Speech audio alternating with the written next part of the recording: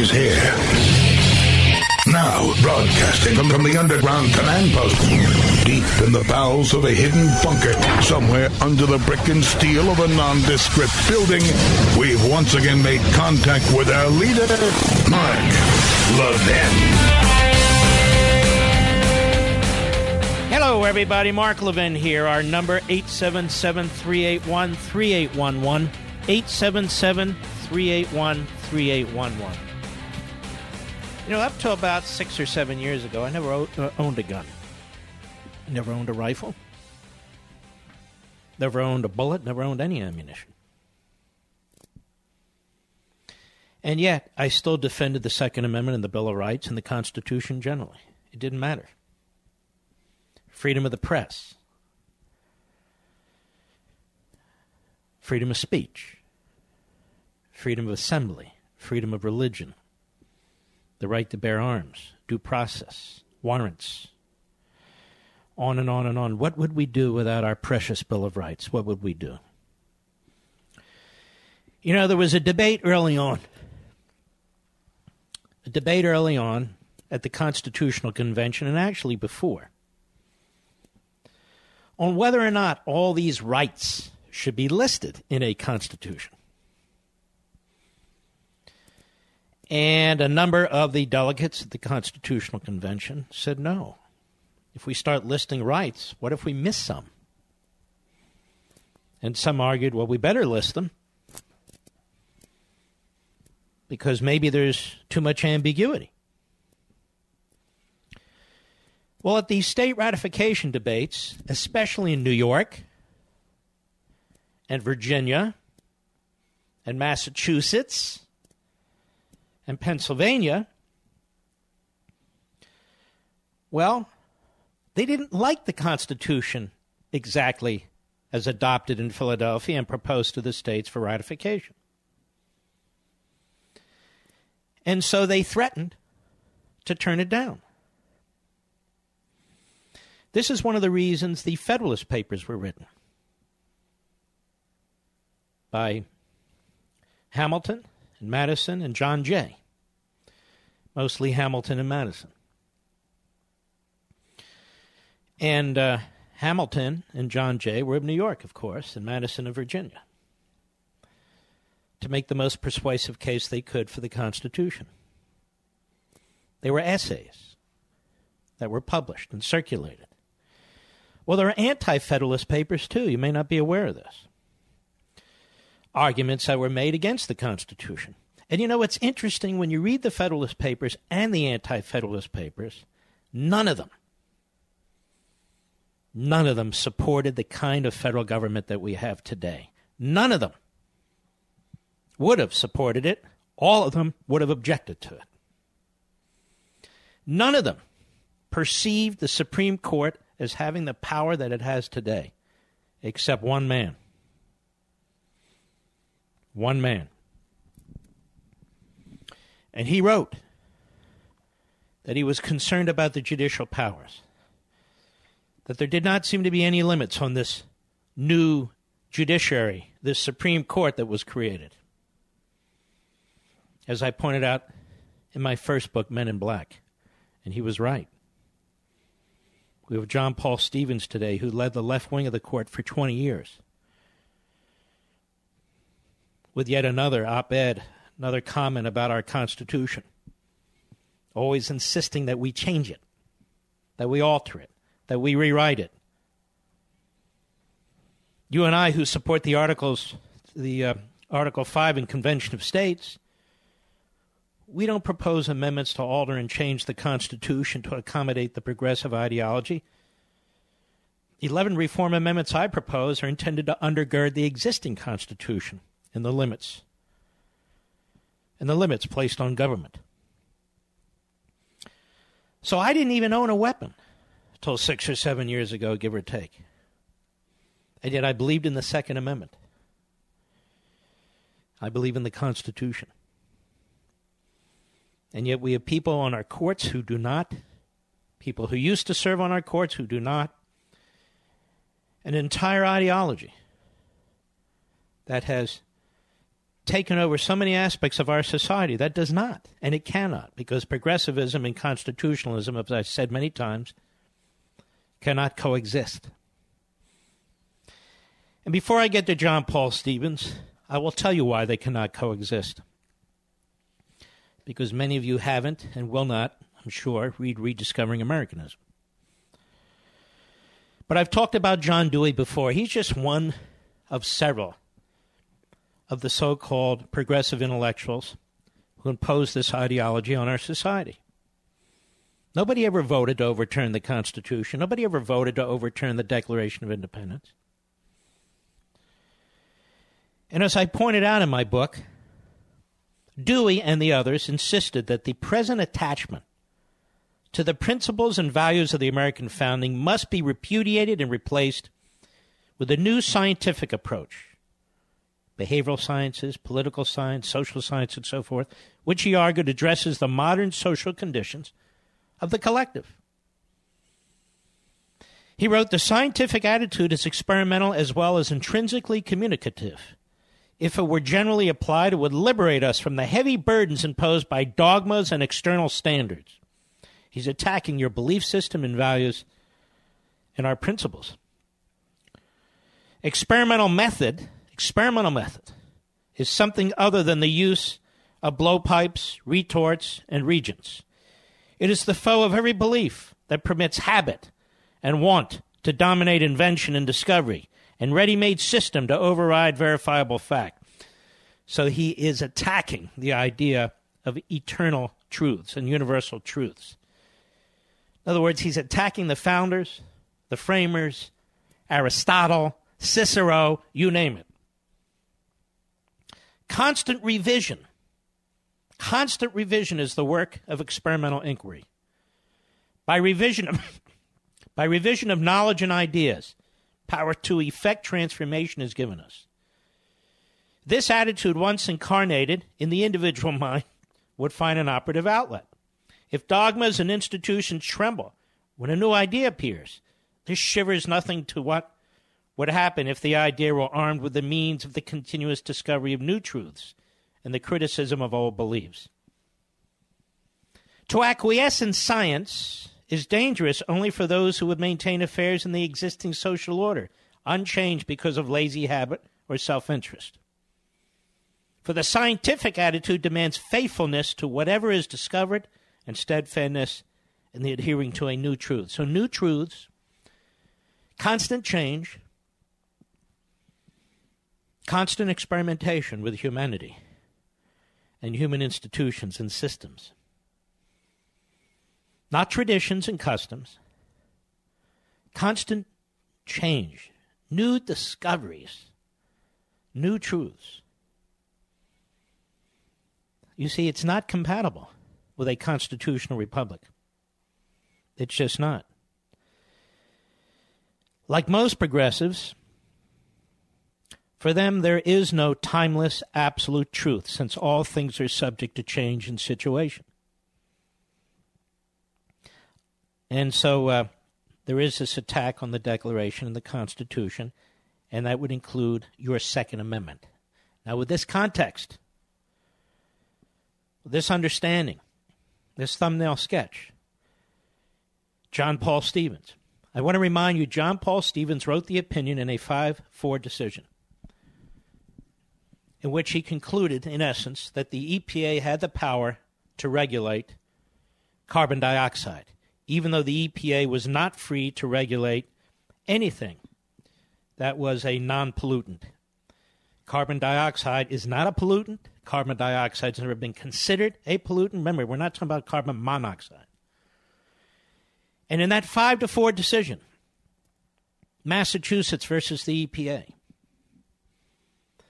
we've had a total anti-revolution against the capitalist system, or I should say rebellion against the capitalist system, in the name of climate change. And what Stevens did is he effectively armed the EPA with the ability to regulate something that the Clean Air Act does not empower the EPA to regulate. But he didn't care because he's a progressive. Remember, new truths and constant change. And this is why they feel they're intellectually superior to you and me.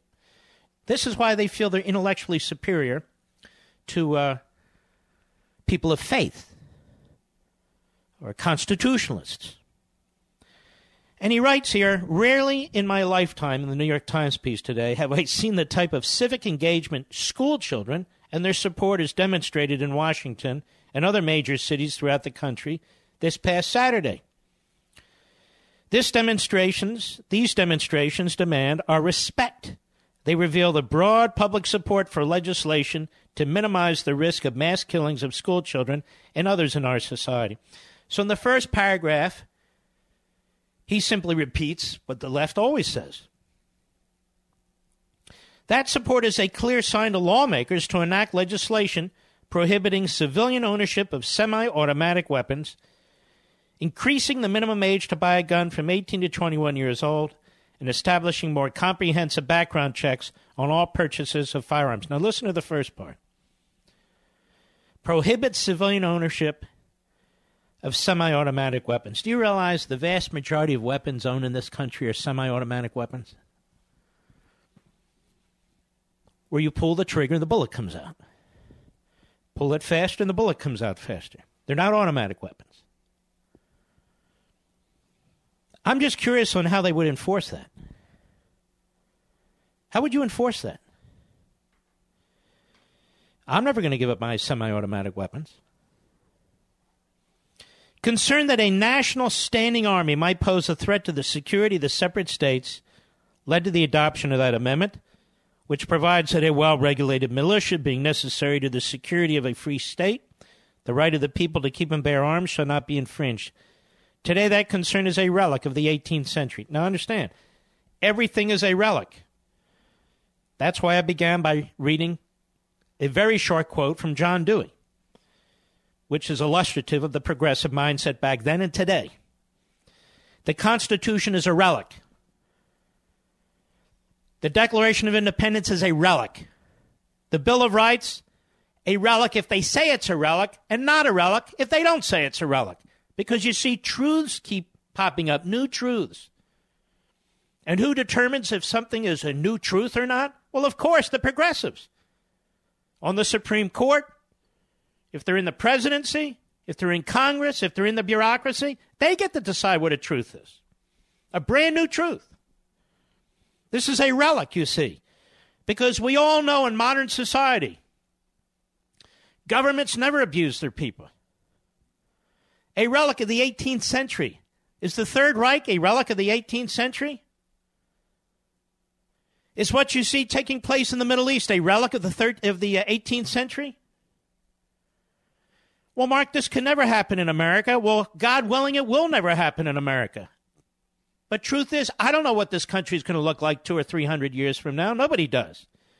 And why should I care that John Paul Stevens pretends that he does? Even if we accept his interpretation. He says, for over 200 years after the adoption of the Second Amendment, it was uniformly understood as not placing any limit on either federal or state authority to enact gun control legislation. How so? For over 200 years? How so? Unbelievable. Does he feel that way about freedom of speech? You see, the left, ladies and gentlemen, is a very dangerous place to be. It's a very thin line between their claims of populism and autocracy, tyranny, totalitarianism.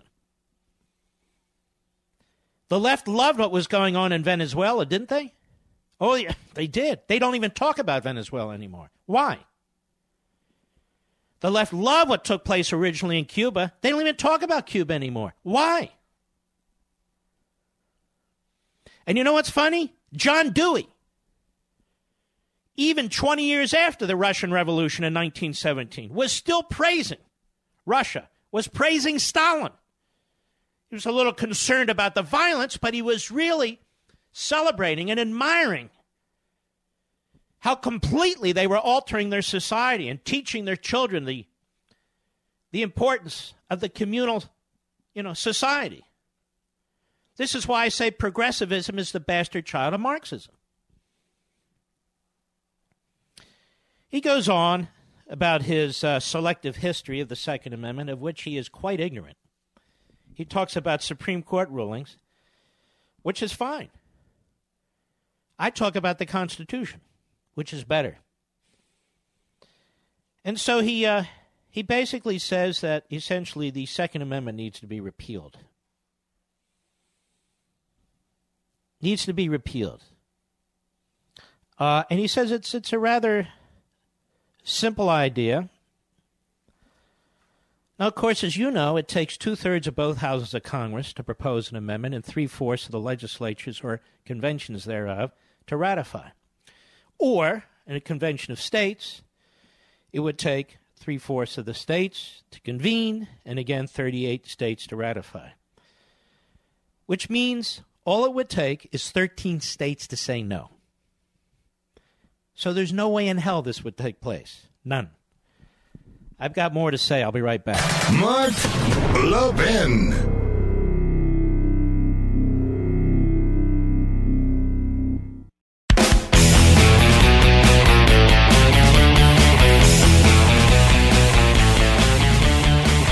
Now, I want to explain something. We don't have to defend the history of the Second Amendment any more than we have to defend the history of the First Amendment, the Third Amendment, the Fourth, the Fifth, the Sixth, the Seventh, Eighth, Ninth, Tenth. We do not have to defend the history of the Second Amendment. What we have to defend is the Second Amendment, the fact of the Second Amendment. The debate over the Second Amendment was had. It's over. It took place. It's part of our Constitution. If people want to change it, then it is they who need to start the debate over a new constitutional amendment. But you and I both know that's not the way it works with the left. The way it works with the left is they pack the courts with progressive ideologues who dress up their ideology in constitutional language, actually use the Constitution against the Constitution as they use liberty against liberty, and claim that they have the power, as former Justice John Paul Stevens does in his op-ed, to alter the Second Amendment. In fact, he claims we always had this power. Autocrat, that's what he is.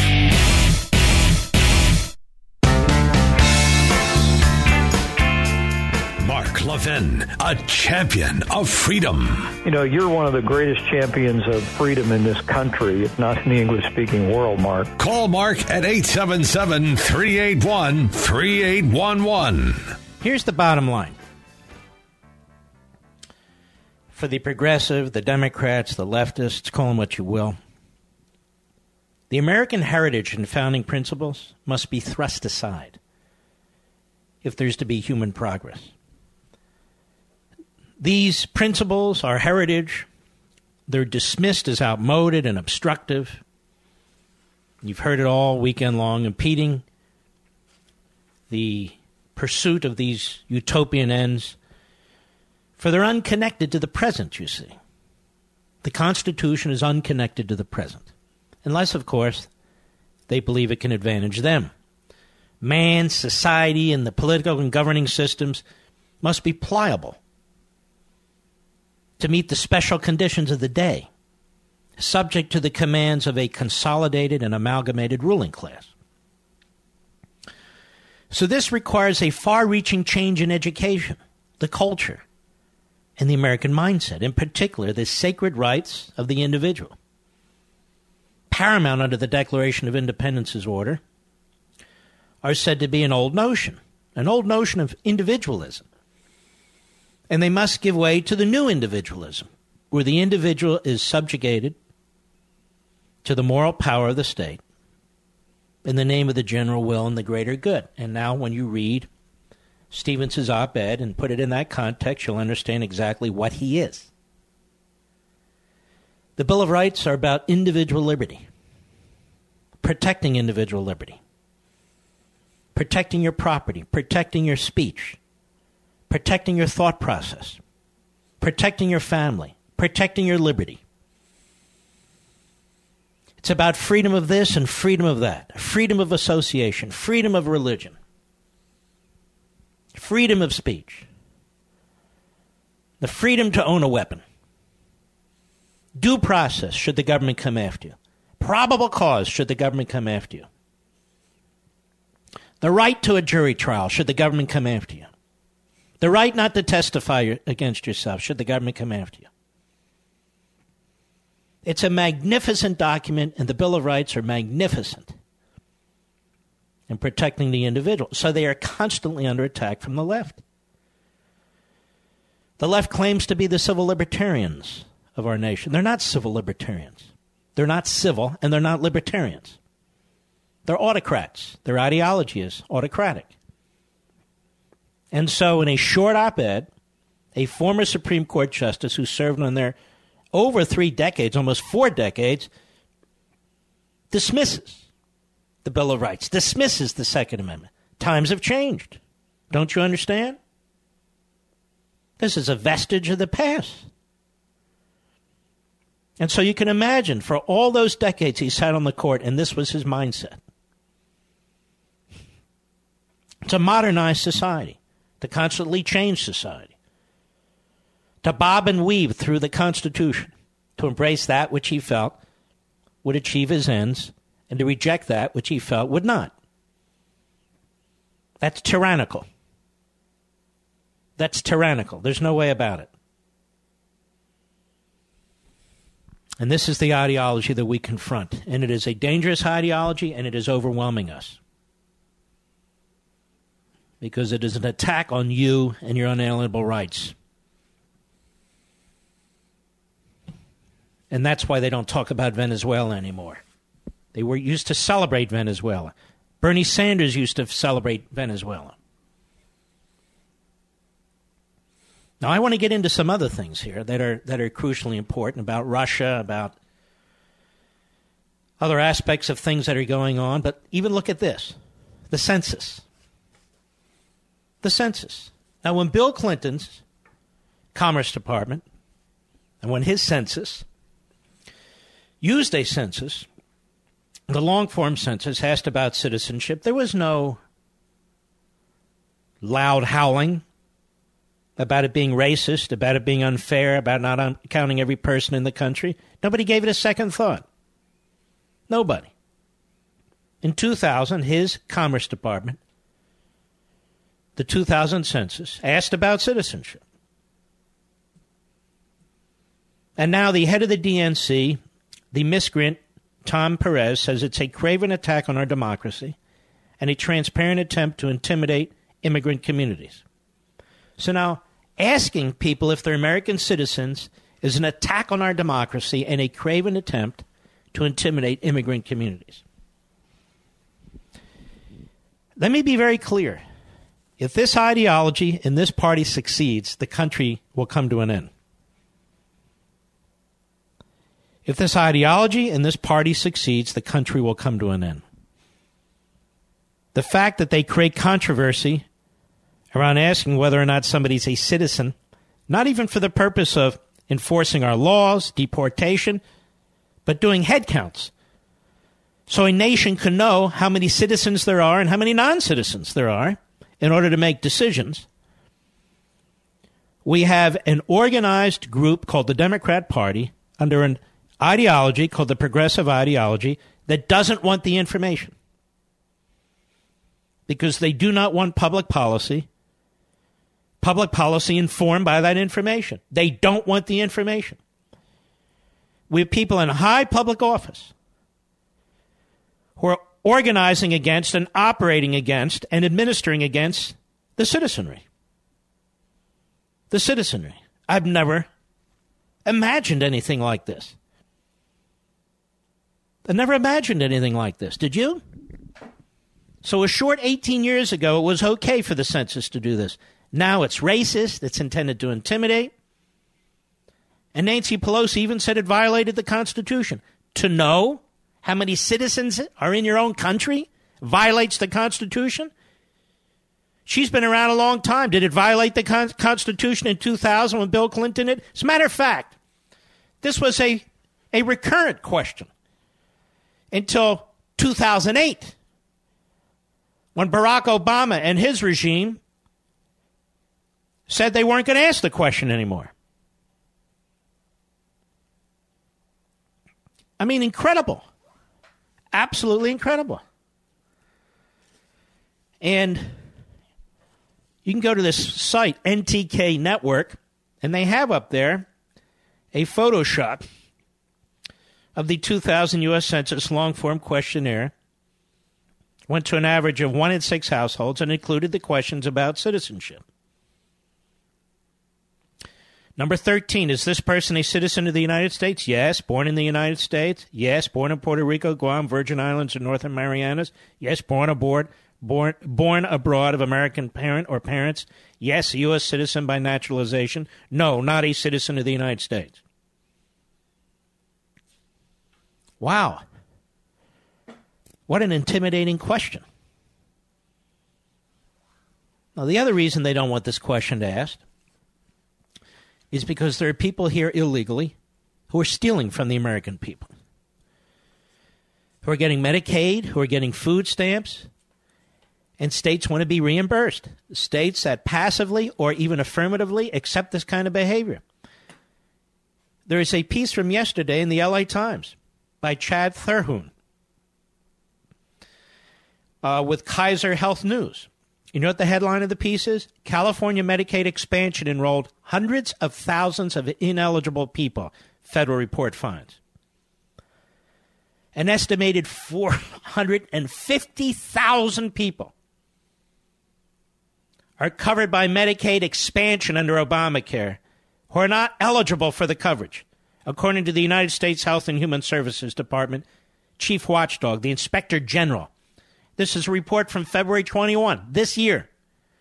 Estimated that California spent $738 million on 366,000 expansion beneficiaries who were ineligible. Spent an additional $416 million for 79,000 expansion enrollees who were potentially ineligible, the auditors found. The auditors said nearly 90% of the $1.15 billion in questionable payments involved federal money, while the rest came from the state's Medicaid program known as Medi-Cal. And they looked at a 6-month period from October 1, 2014 to March 31, 2015, when Medicaid payments of $6.2 billion were made related to 1.9 million newly eligible enrollees. So almost 25% of the newly eligible enrollees were unqualified, were ineligible for Medicaid. And so you see, ladies and gentlemen, California has become a rogue, lawless state as a result of the Democrat Party government, the one-party rule in that state. It is a lawless, rogue state. Now, if there were any justice, the politicians involved in ripping off the American taxpayer, ripping off the Californian taxpayer, will be charged and be going to prison. This is flat-out fraud. It is stealing.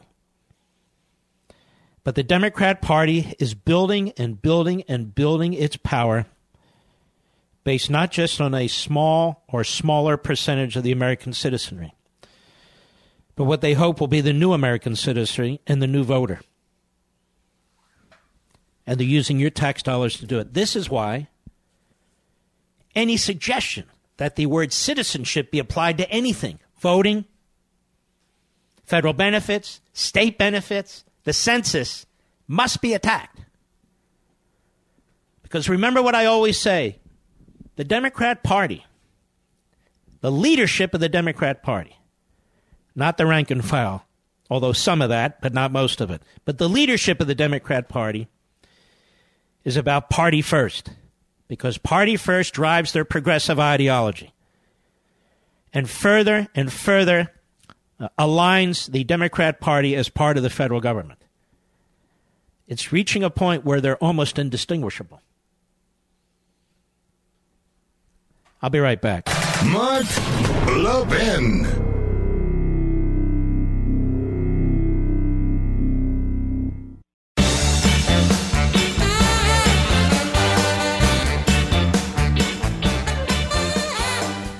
way, folks, 9:30 p.m. Eastern Time tonight, I will be on Hannity on the Fox News Channel. 9:30 p.m. Eastern Time tonight on Hannity on the Fox News Channel. Immediately after this broadcast, I race off to our Levin TV Reagan Studio bunker to do the program. So I hope you'll join us there. Dollar Shave Club. If the first thing that pops into your head is an amazing, affordable shave, this will blow your mind. And that's because Dollar Shave Club now has everything you need to look, smell, and feel your best: shampoo, body wash, and toothpaste, among other things. And, of course, the amazing, affordable, high-quality shave you get from DSC's Executive Razor with their Dr. Carver Shea Butter. Now, you have to experience it. Another must-have experience is how they deliver everything to you. That means no more trips to the store, wandering through the aisles, hunting for razors, shampoo, and toothpaste. Only then having to play at being a cashier, scanning and bagging your own stuff. For a mind-blowing experience, join Dollar Shave Club today. And for just $5 with free shipping, you'll get the 6-blade Executive Razor plus trial sizes of shave butter and body cleanser. Then keep the blades coming for a few bucks more a month. So get yours right now at dollarshaveclub.com/mark. That's dollarshaveclub.com/mark. dollarshaveclub.com/mark. I think you'll like it. You really ought to check it out. And now we go to Utopia.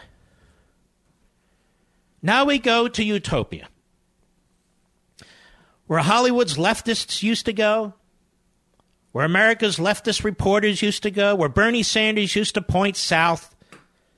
Venezuela. Where we have equality? No. Where we have socialism? No, not really. What you have is absolute anarchy. Hunger, starvation, massive crime, including murder. The Miami Herald. As Liliana picks lice from the tangled thick hair of her boyfriend, Patricio, while they sit together on the sidewalk of a Caracas street, she's also multitasking, keeping a watchful eye on her family. When a 10-year-old girl named Daniela kneels down to drink water from a puddle, Liliana reproaches her, urging her to have a sip from a juice bottle they just found in a garbage bag. At 16, Liliana has become the mother figure for a gang of Venezuelan children and young adults called the Chacao, named after the neighborhood they've claimed as their territory. The 15 members, ranging in age from 10 to 23, work together to survive vicious fights for quality, quote-unquote, garbage in crumbling, shortage-plagued Venezuela. Their weapons are knives and sticks and machetes. The prize? Garbage that contains food good enough to actually eat. Liliana has a quick, wide smile and goes by the nickname Carmelo. She takes charge of each day for the group, deciding how much food her family, quote-unquote, will consume, how much they will stash away for another day. She settles conflicts that flare up, gives hugs, a kiss, or a pat on the back as needed. Carmelo is my mummy, and Paolo is my aunt, declared Daniela, a newcomer who joined the gang about a month ago. She left home, she said, because there wasn't enough food to go around. Carmelo, who asked that the full names of the group's members be withheld for fear that they will be targeted by the police, has created a hierarchy within the Chacao gang. There's an inner circle she calls the Small Combo. It includes her, Paola, and 7 other members who roam the city together to recycle black trash bags, meaning they search the bags for food and drink. Whatever they find, they share. The rest of the gang is left outside of the leadership circle for various reasons: violent behavior, keeping food to themselves, or sometimes a personal dislike. What does this sound like to you?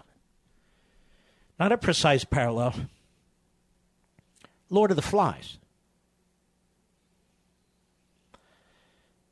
And now you have the law of the jungle, the law of the streets. A complete collapse of the civil society. Venezuela used to be a small d democracy of sorts. Was one of the wealthiest countries south of the border. Venezuela has the largest oil reserves in the world. Maybe not anymore after the United States, but certainly a few years ago, they had the largest oil reserves in the world, and they still do. Larger than Saudi Arabia, larger than Russia. And yet, the people are starving to death. The people are starving to death. So they form these child gangs. They fight over trash. The currency is non-existent. It's non-existent. People are dying on the streets. There are very few pets left because they're eaten. They hope they can catch a squirrel or a rabbit or a bird. They walk around the streets with clubs and baseball bats. Any animal that moves is dead within minutes, and they fight over the carcass. This is your socialist utopia. And don't pretend that all socialism doesn't one way or another wind up this way. The more aggressive the socialism, that is Marxism, the faster the decline.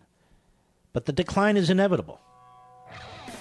And it's not just a decline, an economic decline, where you lack complete subsistence. It's a decline of the human being. That's what you get when you believe there aren't any eternal truths, any eternal values, any eternal beliefs, and each day is a new day to find new truths. I'll be right back.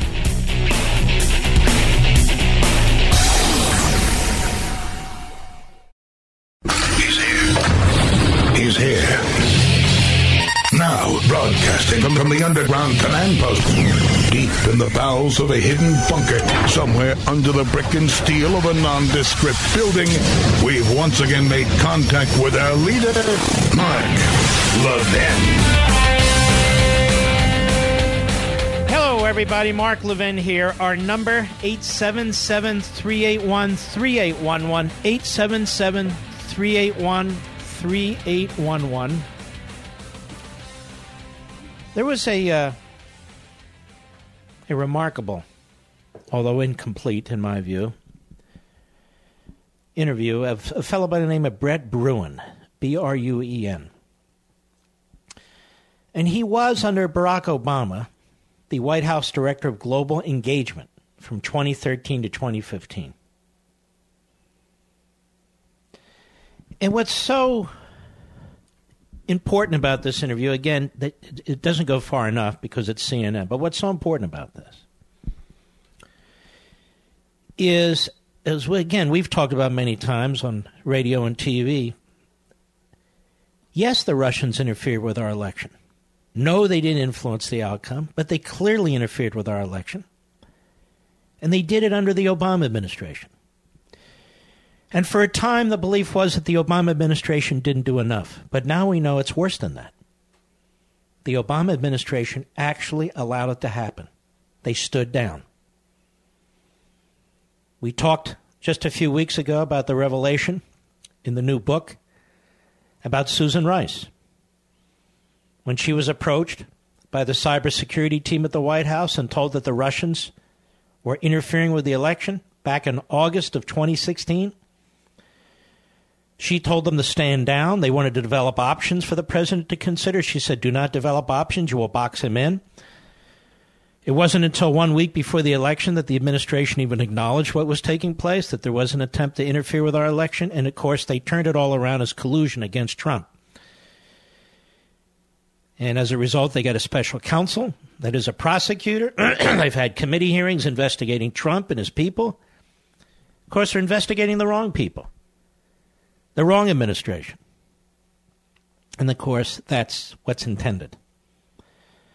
Brett Bruen worked for Obama when the Russians were interfering with our election. And let's listen to just some of what was discussed on CNN. Cut one, go. During the 2016 elections, they came at us with exactly the same kinds of techniques that they were using back in Ukraine. According to Brett Bruen, then Director of Global Engagement on the U.S. National Security Council, it was a sign of what was to come, the Russians' new weapon of war. And he says in 2014, 2 years before the U.S. election, he urged the State Department to keep the task force up and running and build on it. And I was sitting at the White House telling the State Department, for the love of God, keep this up. We have a threat, a new threat that we have recognized, that we have been successful in many respects in pushing back against. This is not the moment for us to stand down. Bruen pitched a command center that would track and counter Russian misinformation. But he says the State Department dismissed the idea. Precisely why isn't clear. Now, why isn't it clear? So you have this man inside the White House, the director of global engagement, 2013 to 2015. He sees what's taking place. He informs the White House. He informs the State Department. He's sitting at the White House telling the State Department, you must do something about it.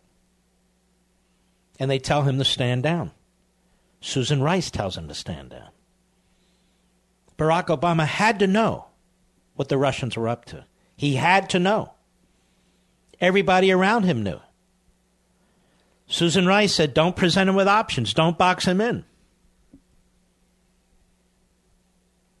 Now, there's your interference with the Russian election, with the American election by Russia, where the Obama administration did worse than nothing.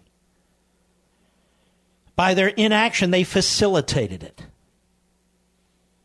Why, you ask? I've told you many, many times it's because they believed Hillary Clinton would be president of the United States. And they didn't want to create the impression that she became president based on anything the Russians had done that might be untoward. And yet they have used that argument against Trump.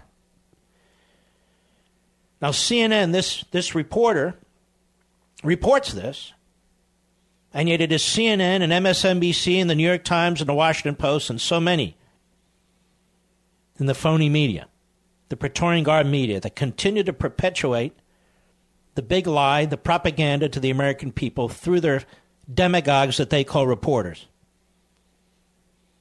That somehow Trump did something with the Russians, when Trump wasn't in the position to do anything with the Russians, and in fact did not. It continues briefly. Cut 2, go. You knew enough that you would have been able to foresee the whole fake news, fake grassroots support, fake Twitters coming in the election.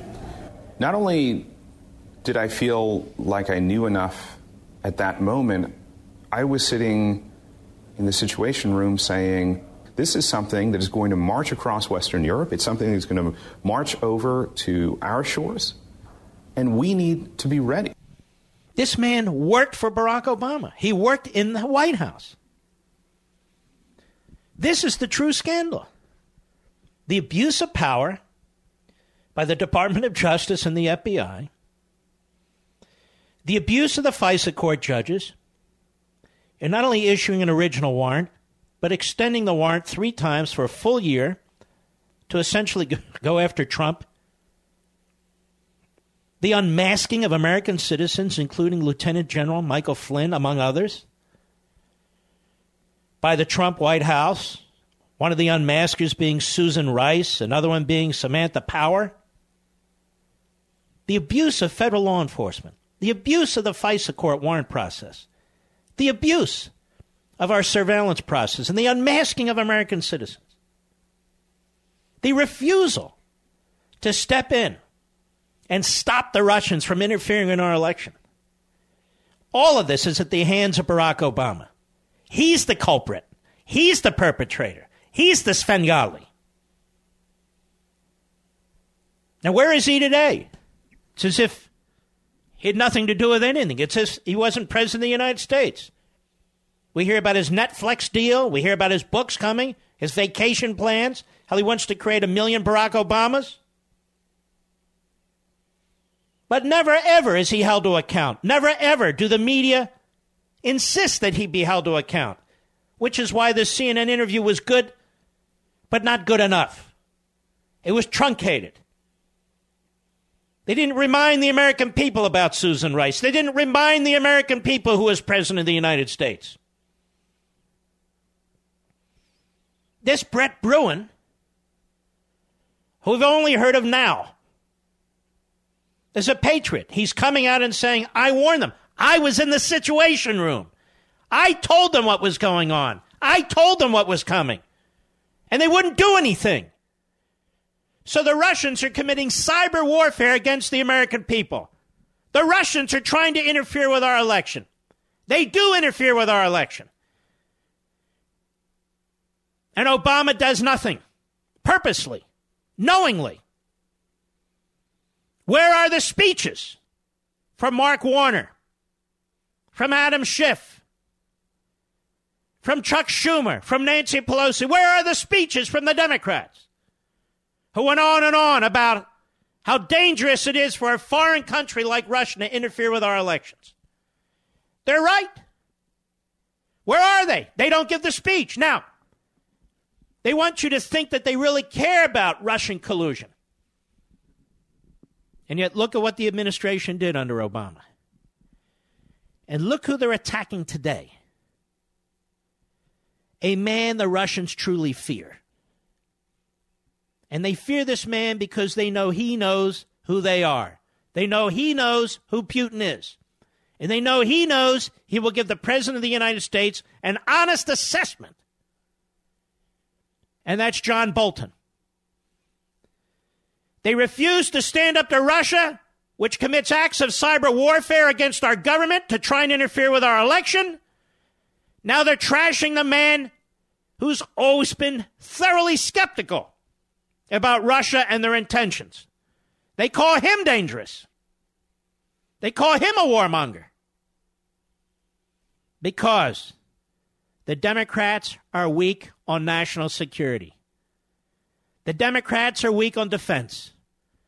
The Democrats blackmail the president if he wants to effectively finance a Class A #1 superpower military. He must spend billions and billions of dollars on their crap.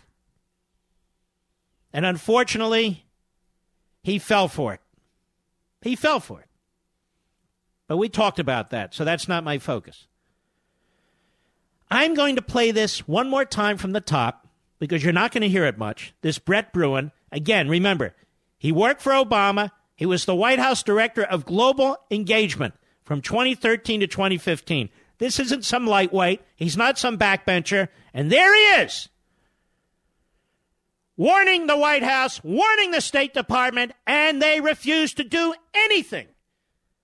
It is that administration that not only tolerated Russian interference in our election, but affirmatively supported it by not doing anything, and then conducted itself in multiple lawless and rogue ways, using the FBI, using the Department of Justice, using the FISA judges and the warrant process, using the unmasking in order to break the law left and right in what is the most diabolical spectacle and scandal in American history.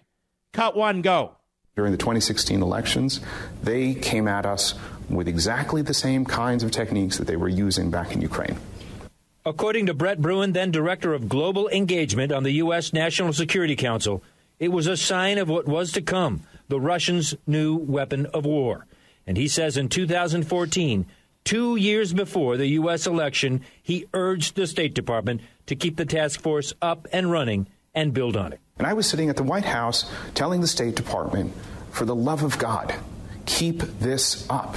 We have a threat, a new threat that we have recognized, that we have been successful in many respects in pushing back against. This is not the moment for us to stand down. Bruen pitched a command center that would track and counter Russian misinformation. But he says the State Department dismissed the idea. Precisely why isn't clear. You knew enough that you would have been able to foresee the whole fake news, fake grassroots support, fake Twitters coming in the election. Not only did I feel like I knew enough at that moment, I was sitting in the Situation Room saying, this is something that is going to march across Western Europe. It's something that's going to march over to our shores. and we need to be ready. Mark Levin.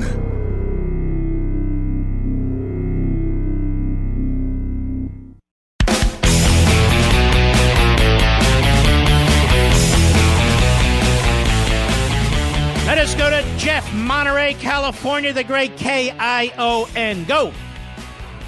Hi, how are you doing today, sir? All right, Jeff. Go right ahead, my friend. Thank you for having me on the air.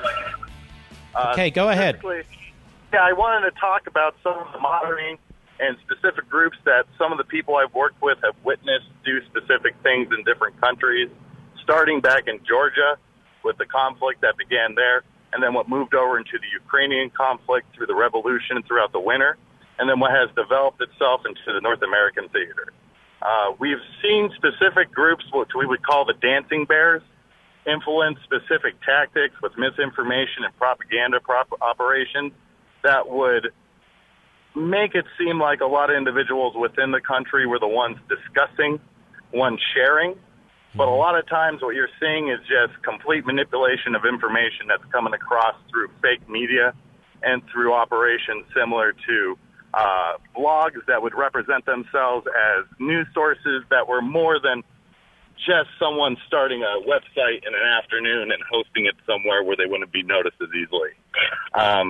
What we saw happen with the Trump presidency in the beginning was the full backing around May and April of 2016 and a move that seemed to highlight the maneuvering of what we saw in Ukraine. And what we've noticed lately is a lot of misinformation tactics being manipulated through a lot of what we would call alt-right sources for media, and then also the piggybacking by these sources to give credit and validity to these specific misinformation campaigns directed from these dancing bear operations. It's disgusting. It's very disheartening to see a lot of... Now, you obviously worked in this field. Yeah, in the past. Because I've been doing a lot of reading on this, and you're right on. And the Ukraine is one of the areas this Brett Bruin raised. He said, look what they've done to Ukraine. They're going to do it with us, and they're working on it. And we pushed back against them in the Ukraine, apparently, and it was effective. But then they came back, and he said they would come back, and they attacked us, and the Obama administration stood down.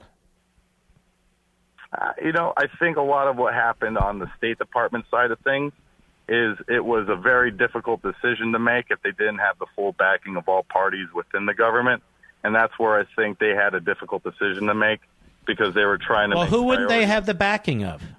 Well, we saw what happened when Obama brought this to McConnell, when they brought this to Paul Ryan. We saw how the conservatives decided before he brought it to McConnell and Ryan, which was very late in the game, it was brought to Susan Rice's attention, and she didn't want to bring it to the president. Right. And I think there was a lot of other operations going on that we don't even know about that were likely monitoring that they didn't want to upset or get in the way of. That's how I don't believe that for 2 seconds. Because this guy, the White House Director of Global Engagement, working out of the White House, he would have known a lot more than you and I know because he was kind of the hub of the wheel. Yeah. And it's really sad to see so many of us from both sides getting worked up because there aren't both sides. There aren't both sides like this is relativism. This isn't relativism. There's right and there's wrong and there's good and there's evil.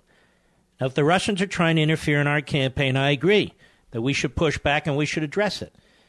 But then if you're trying to claim that the Trump campaign and Trump himself was colluding with the Russians, when there's never been any evidence of that, there's no both sides, there's one side. Yeah. And anybody can make allegations, but you got to be able to come up and support those allegations, which they've not done. Yeah, like how some of the groups created false Black Lives Matter groups, and then some of the groups created groups that were directly making Facebook posts, and they were fighting with themselves, and they were riling individuals up that were false. I don't doubt that. As a matter of fact, some more information's come out that the Russians, for their own economic interests, were posting phony arguments against fracking and against energy production, which apparently a number of environmentalists glommed onto in order to fight our companies and the expansion of our oil drilling and our effort to become energy independent. And it's what they were using with that analytics company, taking all of that data on third-party applications. They got to a point where they were just down to the chemical. What do the Russians have to do with that? Well, they have nothing to do with that. That's a totally separate issue. But thanks for your call, sir. I'll be right back.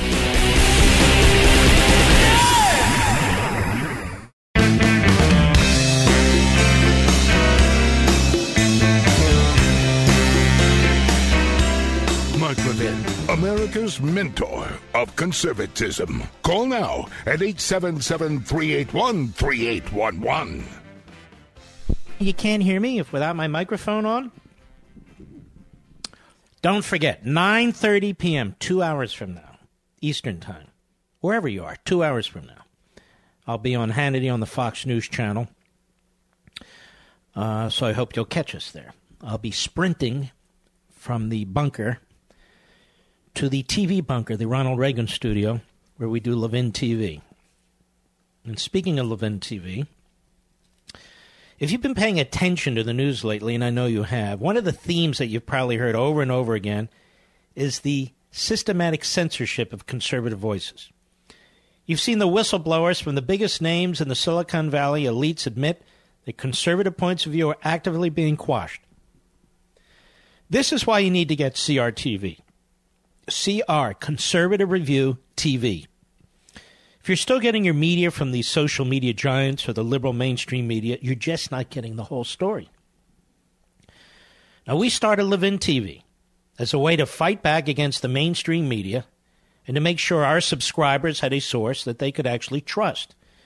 Now, just over a year after launching CRTV, we've had more than a dozen new shows. We have a full lineup, new ways to watch.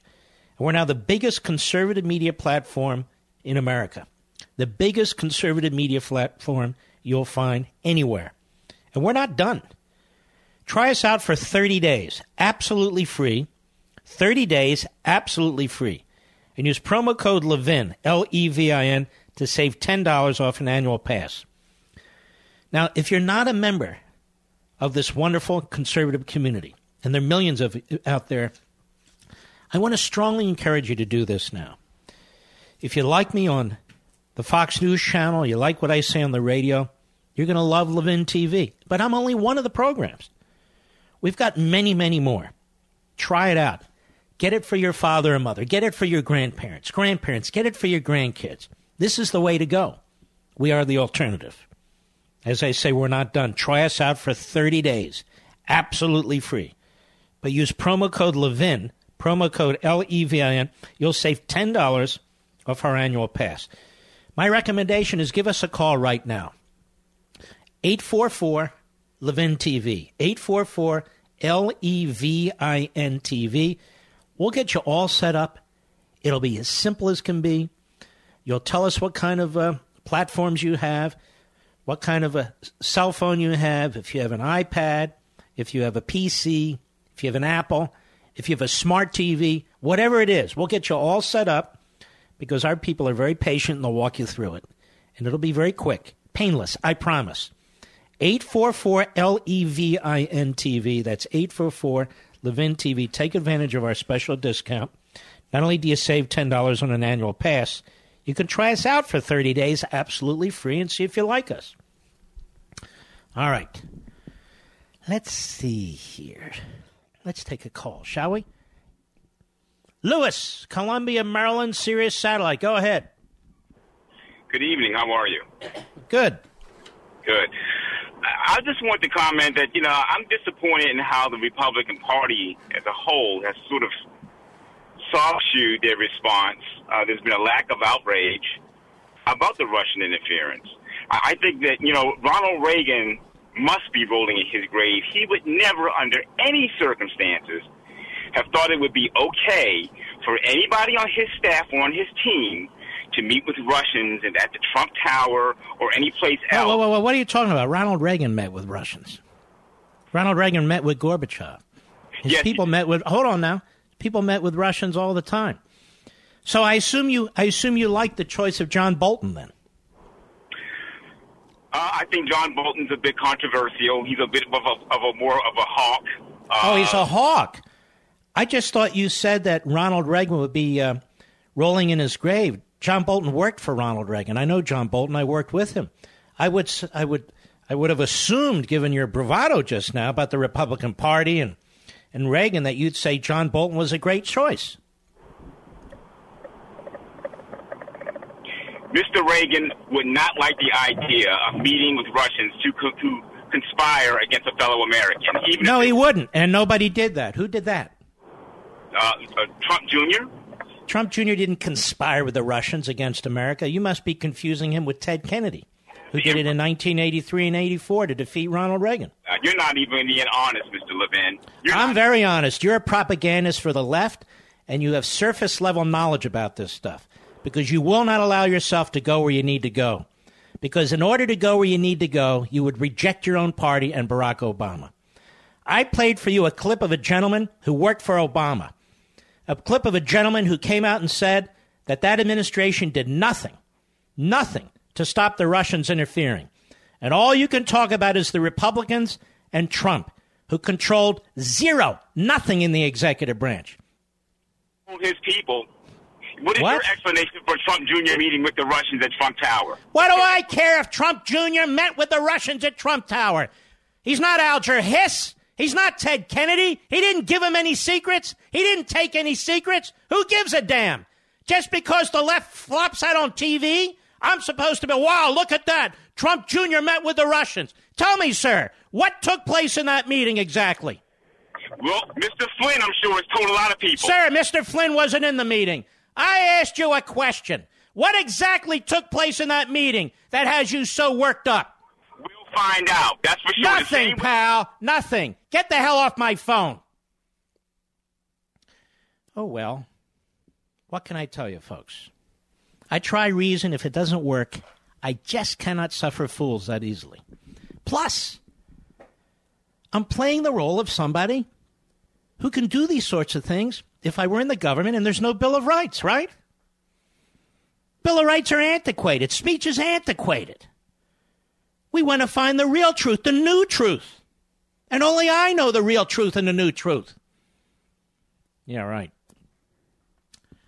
Tongue-in-cheek, of course. Now, that guy was bouncing all over the place. He didn't want to know any facts. So what's the point? Ben, Evansville, Indiana, on the great WGBF. Go. Hey, Mark Levin, your intellect and common sense, when you speak the truth and the facts and history, the liberals get upset. And when it comes to the Second Amendment, there is no compromise. Again, there is no compromise. Once we compromise, then the incremental process begins, and they start to take our different weapons away. Just like on an assault weapon. They can't even give a definition of an assault weapon. Yeah, exactly. And by the way, there's no such thing as an assault weapon unless you actually assault somebody with a weapon. Absolutely. My God. There are two types of law, mala prohibita and mala se. Mala prohibita, a crime against the norms of society. Mala se, a crime which is evil in itself. And my God, it's all over the world. Yes. Myself and a few other men, almost 20 years ago, we got together on a cold Sunday morning and said we've got to do something to fight Bill Clinton. And out of it, by the grace of God, come what we call the Second Amendment patriots. We're comprised of men and women from all walks of life, all the way from the professional to the truck driver, from the housewife to the grandmother. And the year 2000, we were awarded the NRA, ILA, National Award. I don't want to go into this every step. I have no idea what your group does. We fight for the Second Amendment. We fight for the Second Amendment. Well, I appreciate that. And people need to fight and argue for the Second Amendment. Thank you for your call, Ben. Ben is a former Marine, too, and was in law enforcement as well. I know nothing about the group. Let's continue. Jules, Brooklyn, New York, the great WABC. This is an honor for me, Mark. I just want you to know that. Thank you, sir. I know your topic is talking about Russian hacking, And apparently liberal hacks, too. Yeah. I don't know what we're going to do with them. I always thought the Internet was unconstitutional or can be used to subvert the Constitution. And I was talking to my friend today. I think you should do a show on that. What? I don't believe that the Internet's unconstitutional. How is it unconstitutional? Okay, I put in that I want to buy sneakers size 10 wide, and for the rest of my life, I'm getting ads. But it has nothing to do with the government. See, the Constitution relates to the government. Okay. See, this so it can't be unconstitutional. Well, do you think the government... Well, let's go further. The government... Now, if the government is collecting information on you about your private sales, that's a whole other story. Exactly. And you think the government's not in bed with Yahoo and Facebook? And I don't know. It's an interesting point. I would have said to you 5 years ago, you're out of your mind. I won't say that today. And I would have because said the kind of information the government collects on us now, some of it compelled. I mean, they know all about your health because they force doctors to tell them. They know all about your finances because of the IRS. For all I know, they know about a lot of your phone calls because of the NSA activity.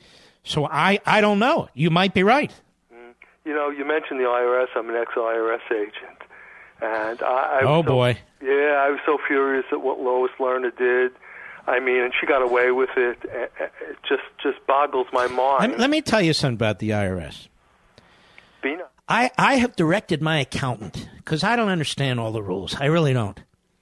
And I don't want to go crossways, and I don't want any trouble. And I told my accountant, I'm in this new 37% bracket, I said, pay him 40%.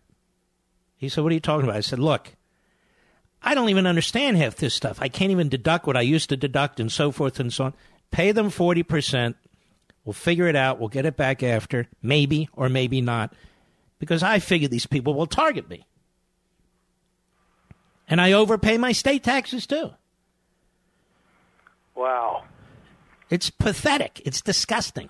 Well, I was in international taxes. You what now? I was in international taxes. Yeah. For the federal government. Well, that must be fascinating. Oh, very my God. I complicated. could tell you, the biggest of the big I did. I could tell you stories. And I got, I got people in Washington pretty pissed off, too. I wanted to go into certain areas. And, Well, listen, my brother, I've got a hard break. But, Jules, I appreciate your call very, very much. Thank you, sir. And I'll just tell you folks this. This is why I get sick and tired of people. Oh, the rich don't pay, the rich don't pay. I make a lot of money. And my federal and state taxes and my local taxes amount to over 50%. I'm not Warren Buffett.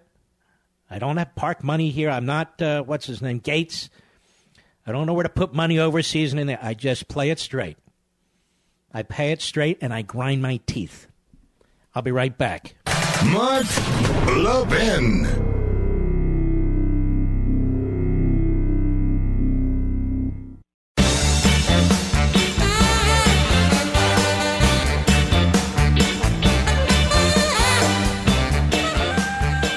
Chaos at the grocery stores. That's the scene you see on your TV when an emergency strikes, a hurricane, a tornado, an earthquake, massive fires. There's a side the cameras don't cover. The people who are actually prepared. And for them, a crisis becomes, mere inconvenience. Luckily, millions of Americans are already prepared. They did it when things were calm. That's how you get prepared. Isn't it time you prepared too? Now, here's a simple way to start. I'm going to make it really easy. A Mark Levin special offer from my friends at My Patriot Supply. This week, get their 72-hour emergency food supply for $17.76 each, plus free shipping. The food is delicious, and it lasts 25 years in storage. It's a great first step. 3 days of food is the very least everyone should have. And you can order right now. The folks are there. Here's our number, 800-294-2325. 800-294-2325. Or use this special website we've set up, preparewithmark.com. Preparewithmark.com. Make sure everyone in your family has one of those food kits. They'll only be available at this great price for a short period of time. So that's 800-294-2325 or preparewithmark.com. Again, 800-294-2325 or preparewithmark.com. Let us go to Robert, Southwest Indiana, the great WGBF. Go. Hey, Mark. Hello. Hey, it's good to talk to you. Long-time listener, first-time caller. And thank you. I just wanted to make a comment. Injustice Stevens has this idea that, absolute truths are relics, the Constitution's a relic. So I thought he should just adopt his own thoughts about himself and become a relic himself. You think he's a relic because he's 97, and what does he know? Well, I mean, based on his thoughts, he is a relic. That's the thought that he's projected to me anyway. Mm-hmm. I find it amazing when we talk about Convention of States and Article 5, which is actually in the Constitution.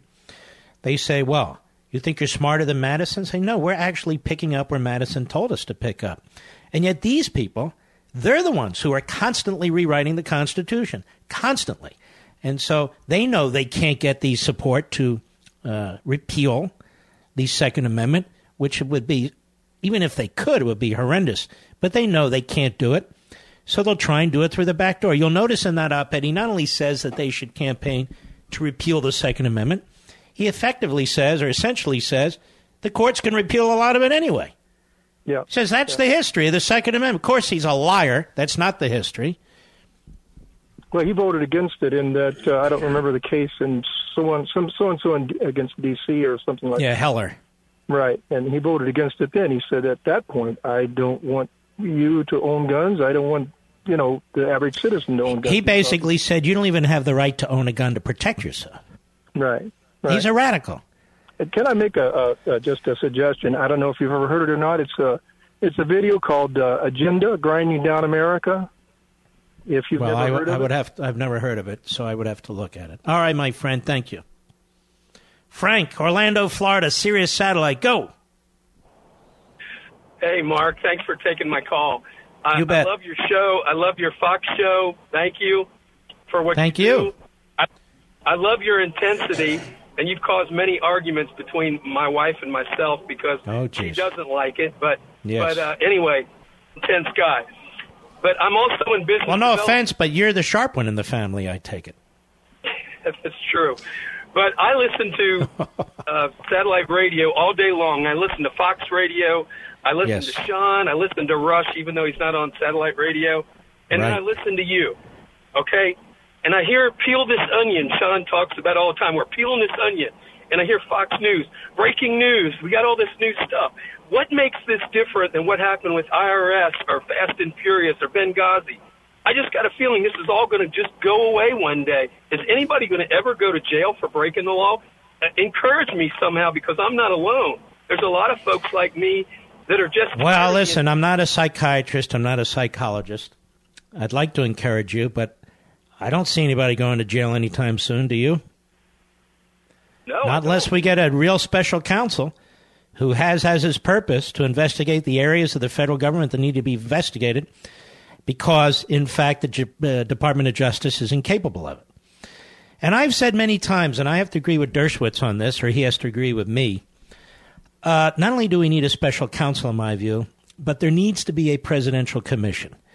A commission of really top professionals who've held high public positions in the past, the purpose of which is to investigate, not for criminality, but for policy purposes, what took place at the FBI, the FISA court and the FISA judges, the Department of Justice, what took place with the National Security Council and the unmasking, and, of course, the rest and everything related to that.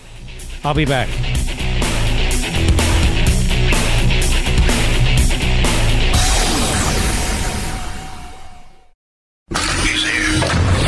He's here. Now, broadcasting from the underground command post, deep in the bowels of a hidden bunker, somewhere under the brick and steel of a nondescript building, we've once again made contact with our leader, Mark Levin. everybody. Mark Levin here. Our number, 877-381-3811. 877-381-3811.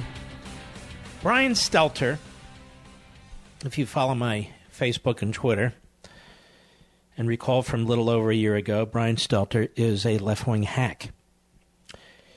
He is a Towson State graduate. He moved on from there to the New York Slimes, and now he's at the Constipated News Network, CNN. And they gave him his own show, and he's kind of the media guy there. But he's such a fake and such a fraud. He's just not a journalist, and yet that's what he pretends to be. So he's become my punching bag, if you will. And he was on CNN yesterday, and he was challenged. This kid, David Hogg, has turned out to be a demagogue. I said that yesterday. I said it earlier.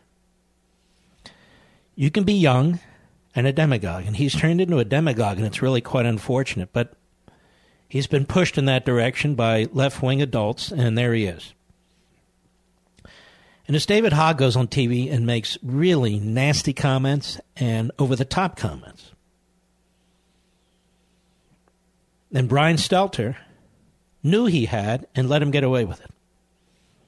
So you hear Brian Stelter, and then you'll hear S.E. Cupp, and then Stelter again. Cut 5, go. When I was interviewing David Hogg only 10 days after the massacre, there were a few times I wanted to jump in and say, let's correct that fact. That's so interesting. Let's make sure we're more. And one of the times I did, and other times I did not. And, you know, there's always that balance. Yes, how many it's a times very you're going to tricky interrupt. thing, because this is a victim on one hand who is entitled to his own emotional response. Yeah. But at the same time, as news people, when we hear something demonstrably untrue, you want to go in and say, when he called Dana Lash, the NRA CEO, interrupted and corrected that. But there are other times when I think all of us can agree. Any of these students, any of these parents, we want everybody to be as well informed as we can about the contours of this debate.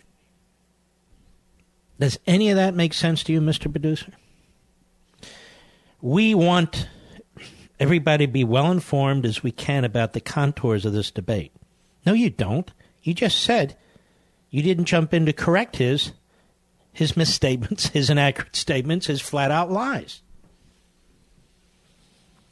And Stelter is becoming the Dan Rather of CNN. I don't mean that in a good way. I mean, he's unreliable. And Jimmy Carter is out there, much like John Paul Stevens. The leftists never go away. They never shut the hell up. They can't control themselves. And he's on CBS this morning, today. And he's trashing the NRA, because now the NRA is like the Klan. You know, they're like neo-Nazis. And yet there's 5.5 million of us who are members. Many of you have served your country. Many of you are serving your country. We're all patriots. We all pay our taxes. And we have even NRA members who save lives. But here's Jimmy Carter. Cut 6, go. And the NRA basically represents gun manufacturers and sellers instead of the average hunters and people that use guns for. Jimmy, we're not allowed to call young people liars, but I do. We're not allowed to call old people liars, but you are. 5.5 million of us, my entire family, are lifetime members of the NRA. There are many families who are lifetime members of the NRA, many individuals who are lifetime members of the NRA or just members of the NRA. We're not gun manufacturers. We're not sellers. There's nothing sinister going on. The NRA was formed by citizens to protect us from people who want to destroy our Bill of Rights and our constitutional right and our unalienable right to have a weapon. And I want you to think about this, going through even ancient times, the idea that some government can ban you from having a weapon to protect yourself. Only certain types of governments or regimes did that, and none of them were good. Joaquin Castro is a Democrat from Texas. They say he's a rising star. I say he's a falling star. He's another fraud. And he's on with the morning schmo, Joe Scarborough. So you got two frauds in one. Cut 7, go. Let's first start. Wait. Let me set this up right. These attacks on John Bolton, like the attacks on the NRA, like the attacks on the Second Amendment, they're so over the top. John Bolton has served in many presidential positions. He's been confirmed in many positions. He was blocked from being confirmed at the UN by a radical Democrat Senate. He was then appointed on a recess appointment where he served a term as ambassador to the UN. He did nothing radical. He was enormously effective. He's been enormously effective at every job that he's held, whether it's the Reagan administration, Bush 41, Bush 43. But none of that matters. These people are out of their minds, to the extent they have minds. So this is Scarborough and then Joaquin Castro. And notice the leftists that Scarborough keeps bringing on his program. Cut 7, go. Let's first start by asking you your reaction to John Bolton's appointment and what it means for the United States foreign policy. I think it affirms to me the idea, Joe, that if diplomacy fails with North Korea, this administration and this president have a desire to go to war with North Korea. And I don't say that lightly. No, you just did say that lightly. So you see, ladies and gentlemen, if we ultimately go to war with North Korea, it is the president's fault and John Bolton's fault. I don't think Mr. Castro, Mr. Carter, and their ilk, the appeasement surrender left, really understand the consequences of a nuclearized North Korea. Even though incompetently and ineffectively, one administration after another has done everything they claim is possible to make sure that North Korea doesn't get nuclear weapons, they have. They did. Now, if that's not a threat to the United States, why did they all say that they tried to prevent North Korea from getting them? If there's a war with North Korea, it's not Donald Trump's fault. It's not John Bolton's fault. It's Kim Jong-un's fault. Go ahead. Based on everything that I've seen in classified and, of course, unclassified settings, I believe that this president basically wants to go to war with North Korea. And the appointment of Ambassador Bolton, to me, is an affirmation of that. That is so out. This guy is, the fact that he's still in Congress. He's a rising star, Joaquin Castro. He's a crazy nutjob. If the president of the United States wanted to go to war with North Korea, he would have already gone to war with North Korea. Absolutely incredible. But I want you to know, folks, they did the same thing with Reagan when it came to the Soviet Union. That he was a warmonger, that he's a dangerous man. You better keep his finger away from the button. On and on and on. And yet Reagan did more to bring peace to the world, to help tens of millions, truthfully, hundreds of millions of people behind the Iron Curtain to be liberated than any modern president, short of our World War II presidents. Just appalling, this kind of language and the way they trash an American president. Go ahead. What's the impact? Let's say the United States attacks, bombs unilaterally North Korea. So first of all, we have this crackpot. Hey, what's the impact? Like it's no big. Let's say the United States attacks, bombs unilaterally, and what you say? What do you think? Go ahead. John Bolton has said he wants the United States to do. Whoa. John Bolton said he wants the United States to bomb North Korea unilaterally? No, I've listened to John Bolton on TV. That's not what he said. He said the United States needs to be prepared militarily just in case, which is a common sense statement. Go ahead. On unclassified material that you've seen in your committees and in Congress, how many deaths did that lead to, not only of South Koreans, but also of Americans in that region? You're talking about, at minimum, hundreds of thousands of people dead, if not millions of people. That's what's at stake here. Wow, that's pretty. Hundreds of thousands, if not millions. Let me ask you this, Mr. Castro, because Scarborough's too much of an a-hole to ask you. I'll ask you. How many lives are at risk if North Korea fires nuclear missiles into Los Angeles or Chicago or New York City or Philadelphia or San Francisco, Houston, Detroit? How many lives will be lost, Mr. Castro? He's never asked. And isn't that the problem, folks? He's being provocative. We're not being provocative. But Scarborough's not done. Cut 8, go. And Donald Trump had an ongoing battle the entire campaign on whether he supported the Iraq war or not. By the way, just as an aside, doesn't Scarborough sound like a dumb guy, the way he talks? And Donald Trump had an ongoing battle the entire campaign on whether he supported the Iraq war or not. Go ahead. He called getting into Iraq the stupidest thing the United States had done. And he hires a guy who may be the last Japanese soldier on a Pacific island in 1957. You know, Scarborough listens to my show. I've made this point about leftists all the time. Haven't I, Mr. Producer? The last Japanese soldier. You're very creepy, Joe. You don't have an intelligent, independent thought in that small brain of yours. You're low IQ. And to be trashing John Bolton this way, who's done more for this country than you ever could in your short, pathetic, useless term in the House of Representatives, as you've sold out your soul to join into the Manhattan social circle, to be accepted on MSNBC because Fox would have nothing to do with you because you failed on conservative radio, truly is embarrassing, but you're too stupid to know it. Go ahead.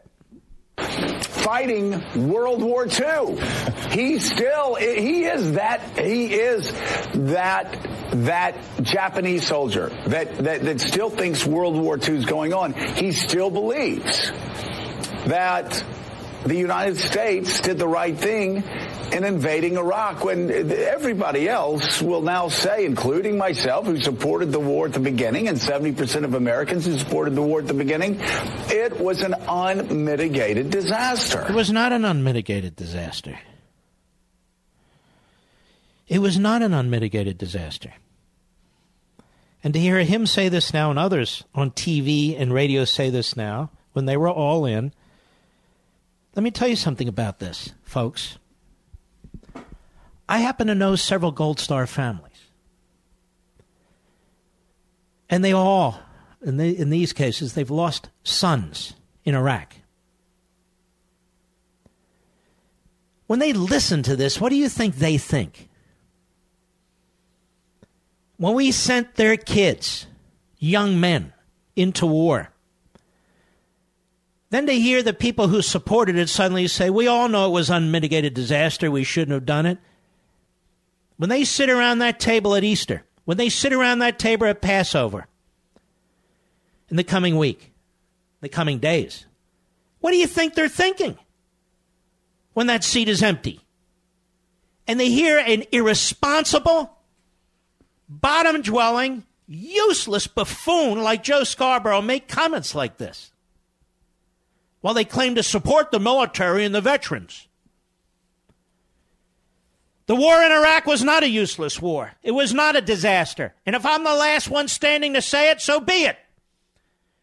What was a disaster is we got a new president by the name of Obama and a new vice president by the name of Biden. Two clowns. And as a result of their decisions, Iraq collapsed. Iraq collapsed.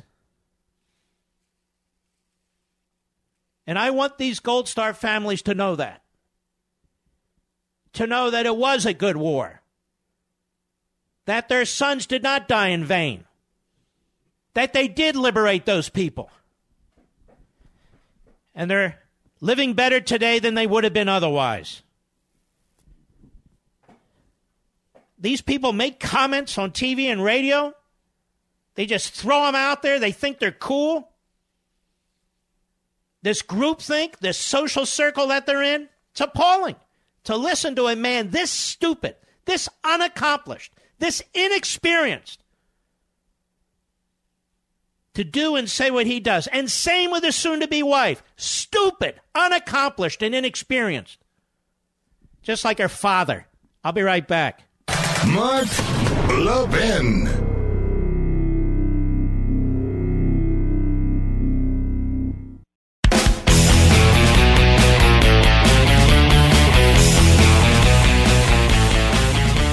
Then there's Jimmy Carter. Oh, yeah. You know what he thinks of John Bolton? Not that most of us care. Cut 9, go.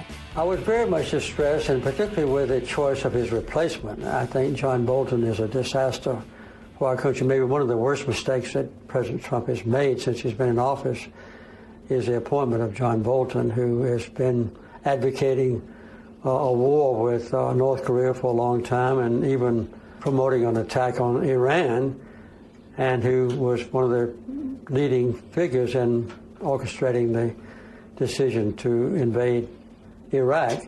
So he's a warlike figure, and I'm just afraid that his influence on President Trump will be deleterious to our country. This is the sort of stuff Jimmy Carter used to say about Reagan, who, of course, crushed him in the 1980 election and then crushed his Vice President Walter Mondale in the 1984 election. These are warmongers. That's the phrase they use. They're warmongers. John Bolton is no warmonger. On the other hand, John Bolton is a realist, and he understands that North Korea is warmongering. He understands what Iran is doing. He's no more a warmonger than Reagan was. He's no more a warmonger than Netanyahu is. And trust me when I tell you, they hate Reagan and they hate Netanyahu too, just as they hated Churchill. It's hard to stand up against appeasement. It's hard to stand up against people like this who paint a picture, a false picture of peace and tranquility, who paint a picture of negotiations, that negotiations will solve everything. Well, they don't solve everything. As a result of negotiations, Iran is now stronger, toppling nations, threatening our country, as well as Israel, as well as Western Europe. North Korea, despite 30 years of negotiations and appeasement and the provision of all kinds of resources to that regime, they went ahead and they built their nukes. Look at China right now. So you need these solid, pro-American, pro-United States national security experienced hands in place. And that's what the Democrats hate. I'll be right back.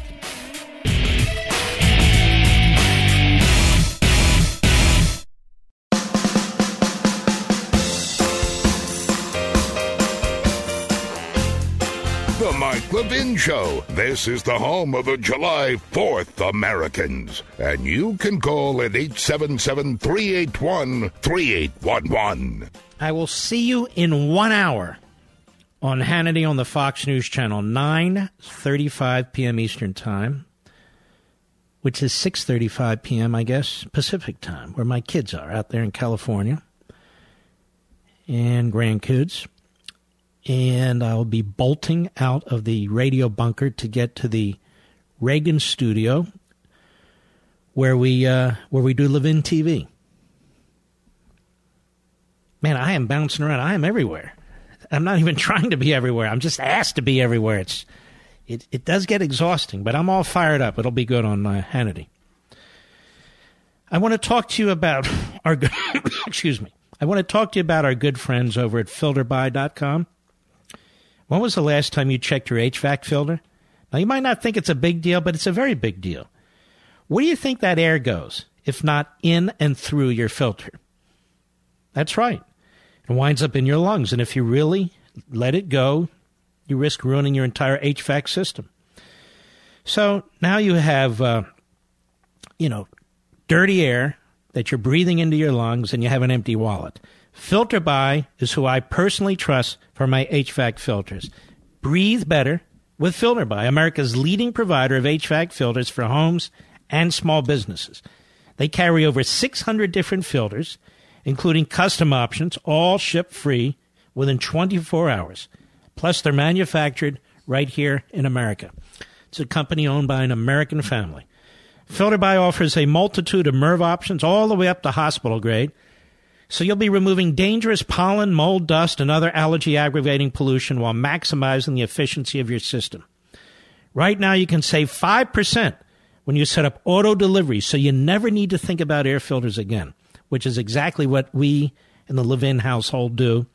The filters show up, they're clean, they're fresh. You take out the dirty filters, you swap in the new filters, and you're all set. You don't have to think about it. And you save money, you save time, you breathe better with FilterBuy.com. That's FilterBuy.com, FilterBuy.com. Howard, Far Rockaway, New York, the great WABC. Go. Yes, Mark, good evening. I wanted to put out for the American people, in response to President Carter, that all the great wars of the 20th century that America was involved with, First World War, Second World War, Korean War, Vietnam War, were all started when Democrats were in power. And I think you're not allowed to say that. You're not allowed to say that, sir. Bob Dole said that many years ago, and he was attacked. Shame on you. You're not allowed to say that. Don't you know that? Oh, boy. Well, I'm happy that Mr. Dole thought of it before me then. And you remember old Jimmy Carter when he was president? Yes, sir. And Zbigniew Brzezinski when he was the National Security Advisor. And Vance, who was the Secretary of State. All that, the group of nitwits. Remember what they did in Iran?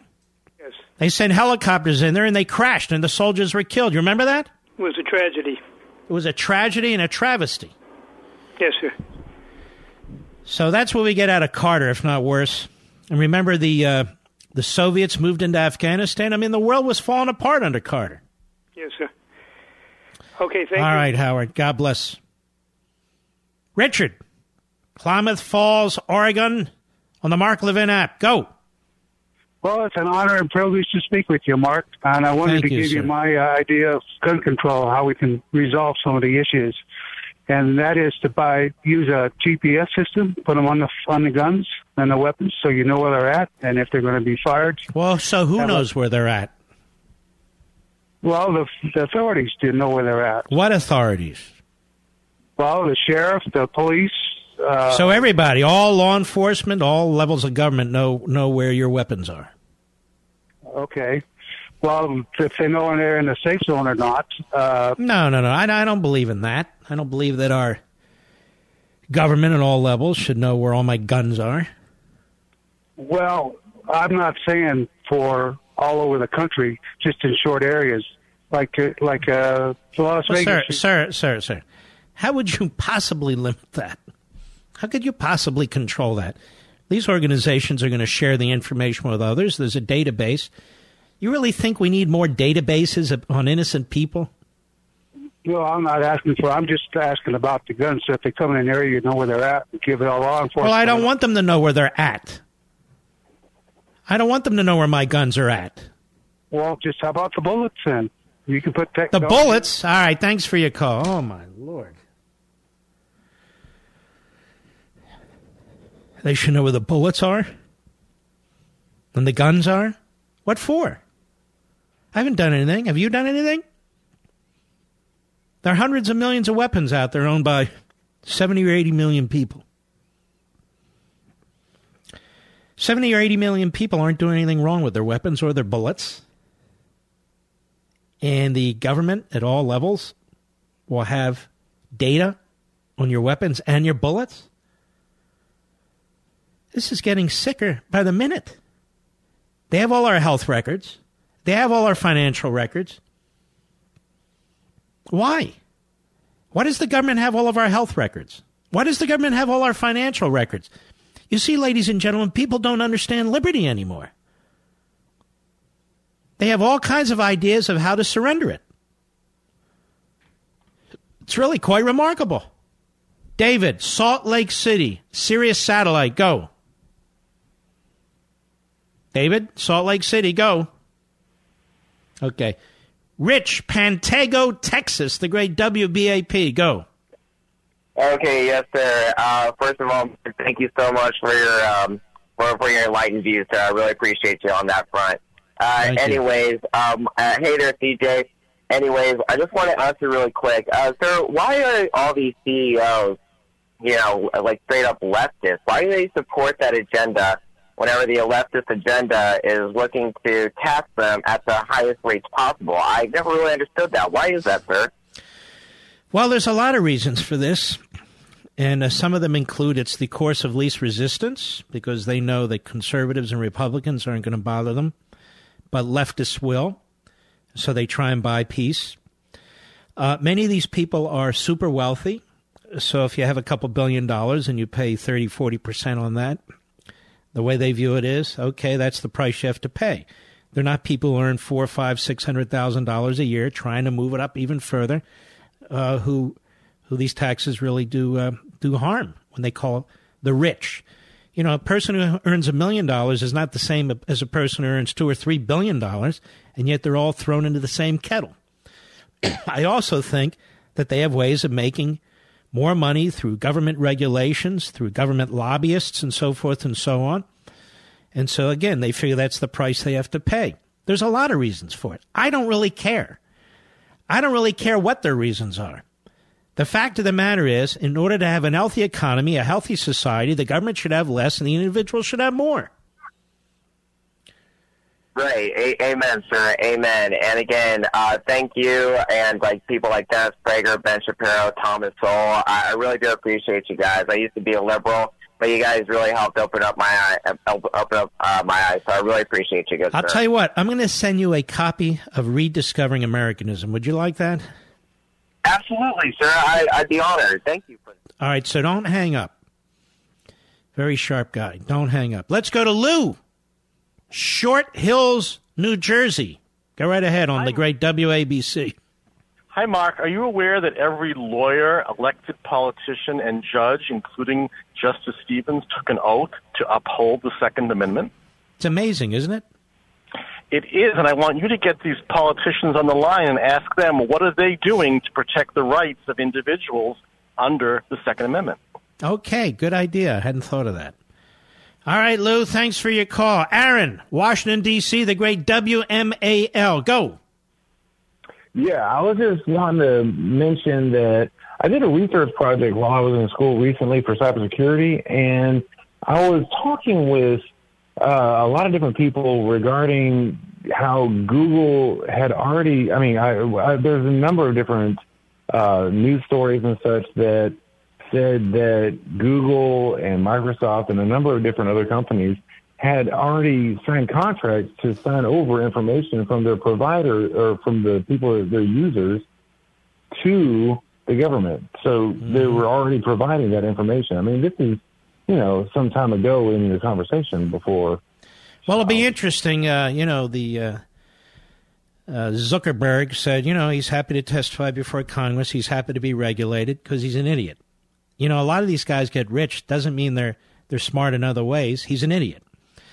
And that's fine. And if I were testifying, I'd get up there. I'd tell them what I know, but I'd also tell them, tell me, how much information do you keep on the American people?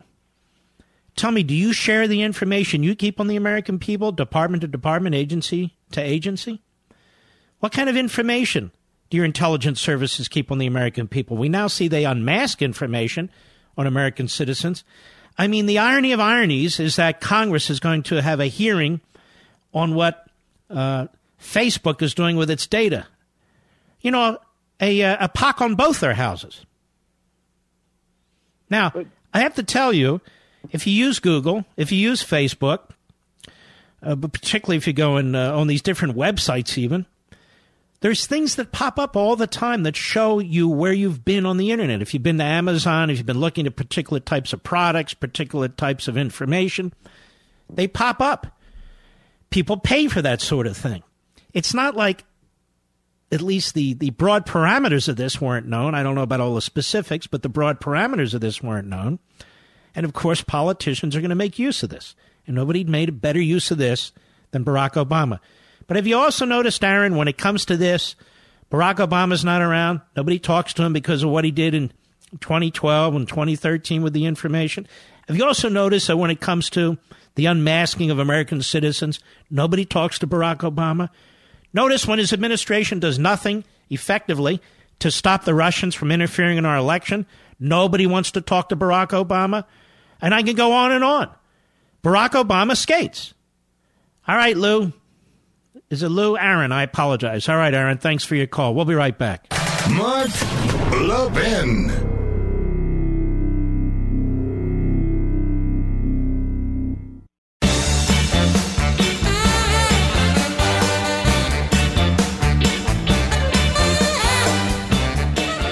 Oh, yeah. All right.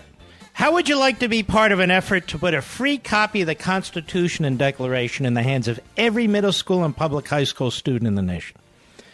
Students aren't being taught the Constitution, including the Second Amendment. So how can we expect them to understand and embrace what's necessary to protect freedom?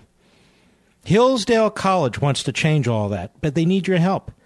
Hillsdale's taking the unprecedented step of sending a copy of the Constitution and Declaration of Independence to every middle school and high school public school principal in America, along with an offer to provide free copies for every student. Hillsdale's doing this because they believe that educating the next generation is vital to preserving liberty and because they love America. Learn how you can help in this historic effort and how you can get your own copy of Hillsdale's Pocket Constitution to keep or give away by visiting levinforhillsdale.com. That's Levin for Hillsdale.com. And you can find out how to help send a pocket Constitution to all these public schools and how they, in turn, can give them to their students and how you can get your own free copy. That's levinforhillsdale.com, Levin for Hillsdale.com. You know, coming up next Sunday, I know it's early, but it's Easter Sunday, on Life, Liberty, and Levin on Fox at 10 p.m., will be former Attorney General Ed Meese. And we get into this entire discussion about Russia, this investigation, how these things have taken place. And, you know, he was a confidant to Ronald Reagan early on when Reagan was governor. And he was his legal counsel, his legal secretary, became his chief of staff when he was governor, obviously worked on his campaigns. And then when he became president of the United States, was counselor to the president and then Attorney General of the United States. He's got a wealth of information. I should know. I was his chief of staff for a period of time at the Department of Justice. We have many, many wonderful guests that we are intending to have on the program. Sarah Palin, Gary Sinise, people you may not have heard of before, David Berlinski.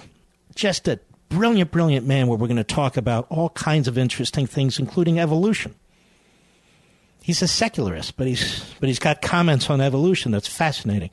Philip Pettit. Philip Pettit has done exquisite scholarship on the concept and the reality of liberty. So we have a real mix. We're going to have our buddy Daniel Horowitz and Charlie Kirk, these young millennials, on to talk about the future of conservatism and where they think the country's headed. This is what I want to do with this Sunday night program, and many, many more I can't even speak to you about yet. And also, again, I will be on literally in, 35 minutes or so on Hannity on the Fox News channel. I look forward to seeing you there. Let's grab some calls quickly. How about we go to Stephen in Sunnyvale, California, where I lived for a period of time on a street called Waxwing Avenue. Do you know where Waxwing Avenue is, Stephen? No, I don't know that. I'm really sorry. I wish I could. It's say, right. It's hold on now. It's right off Lawrence Expressway. You know where that is? Okay. Yeah, sure. It's right off there. I just crossed over El Camino and Lawrence. That's very close to there. The great KSFO. Go ahead. Listen, Mark, you're a smart guy. I hope you're going to be able to steer me in the right direction. I don't own guns. I don't even carry a pocket knife. But if I wanted to exercise my right under the Second Amendment to keep and bear arms, is it a valid question to ask what arms are? I mean, a sharp rock, a knife, a pocket knife, a rifle, a musket. Well, what's the Constitution say? It says keep and bear arms. And well, what's the Constitution say? That it shall not be infringed. Right. So it includes all those things, doesn't it? Well, if the musket of the day was a long rifle and a pistol... Well, I don't know. You've read the First Amendment, right? Freedom of the press? Right. Did we have cable TV then? Yes, we do. I said, did we have cable TV back then? Oh, no, of course not. Oh, of course not. Did we have televisions back then? No, we didn't. And did we have radios back then? No, we did not. Oh, so none of that's covered then. Only getting up on a soapbox and handing out pamphlets. See, sir, the Bill of Rights, technology, products, progress, and so forth, these are unalienable rights. If you were to say to me, then, Mark, why shouldn't we be able to own a nuclear weapon or a bazooka? And I can answer that. I've given that some thought, and I've done some research on that. The point is this. The weapons that they were talking about were not weapons of mass destruction, quote unquote, and so forth. They were talking about the kind of weapons you would use to defend yourself, to defend your family, to defend your property, and so forth and so on. And so that's why you don't get to have an atomic bomb and things of that sort, and even more than that. An atomic bomb, a nuclear weapon, a bazooka, and so forth. You know, that can affect how your neighbors live. But semi-automatic weapons, or pistols, or knives, or hatchets, and things of that sort, or swords, would be perfectly legitimate. They would have been perfectly legitimate back then, and they're perfectly legitimate today. You shouldn't be so quick to abandon the notion of unalienable rights. Well, especially when it seems like a territory nobody wants to cover as far as one of the considerations for keeping and bearing arms, if you go back to the intention, I would imagine, is to throw off an out-of-control government. Correct. But if that is valid criteria, then how is it that the government even has a seat at the table for having to weigh in on something like this? Because the Constitution is our governing document, and the government gets to participate in interpreting it. It's not the sort of thing we can interpret by ourselves at the kitchen table. But I appreciate your call. It's an excellent question. All right, we appreciate you heroes out there. I'll see you in 30 minutes, Fox News Channel at 9:35. Be well.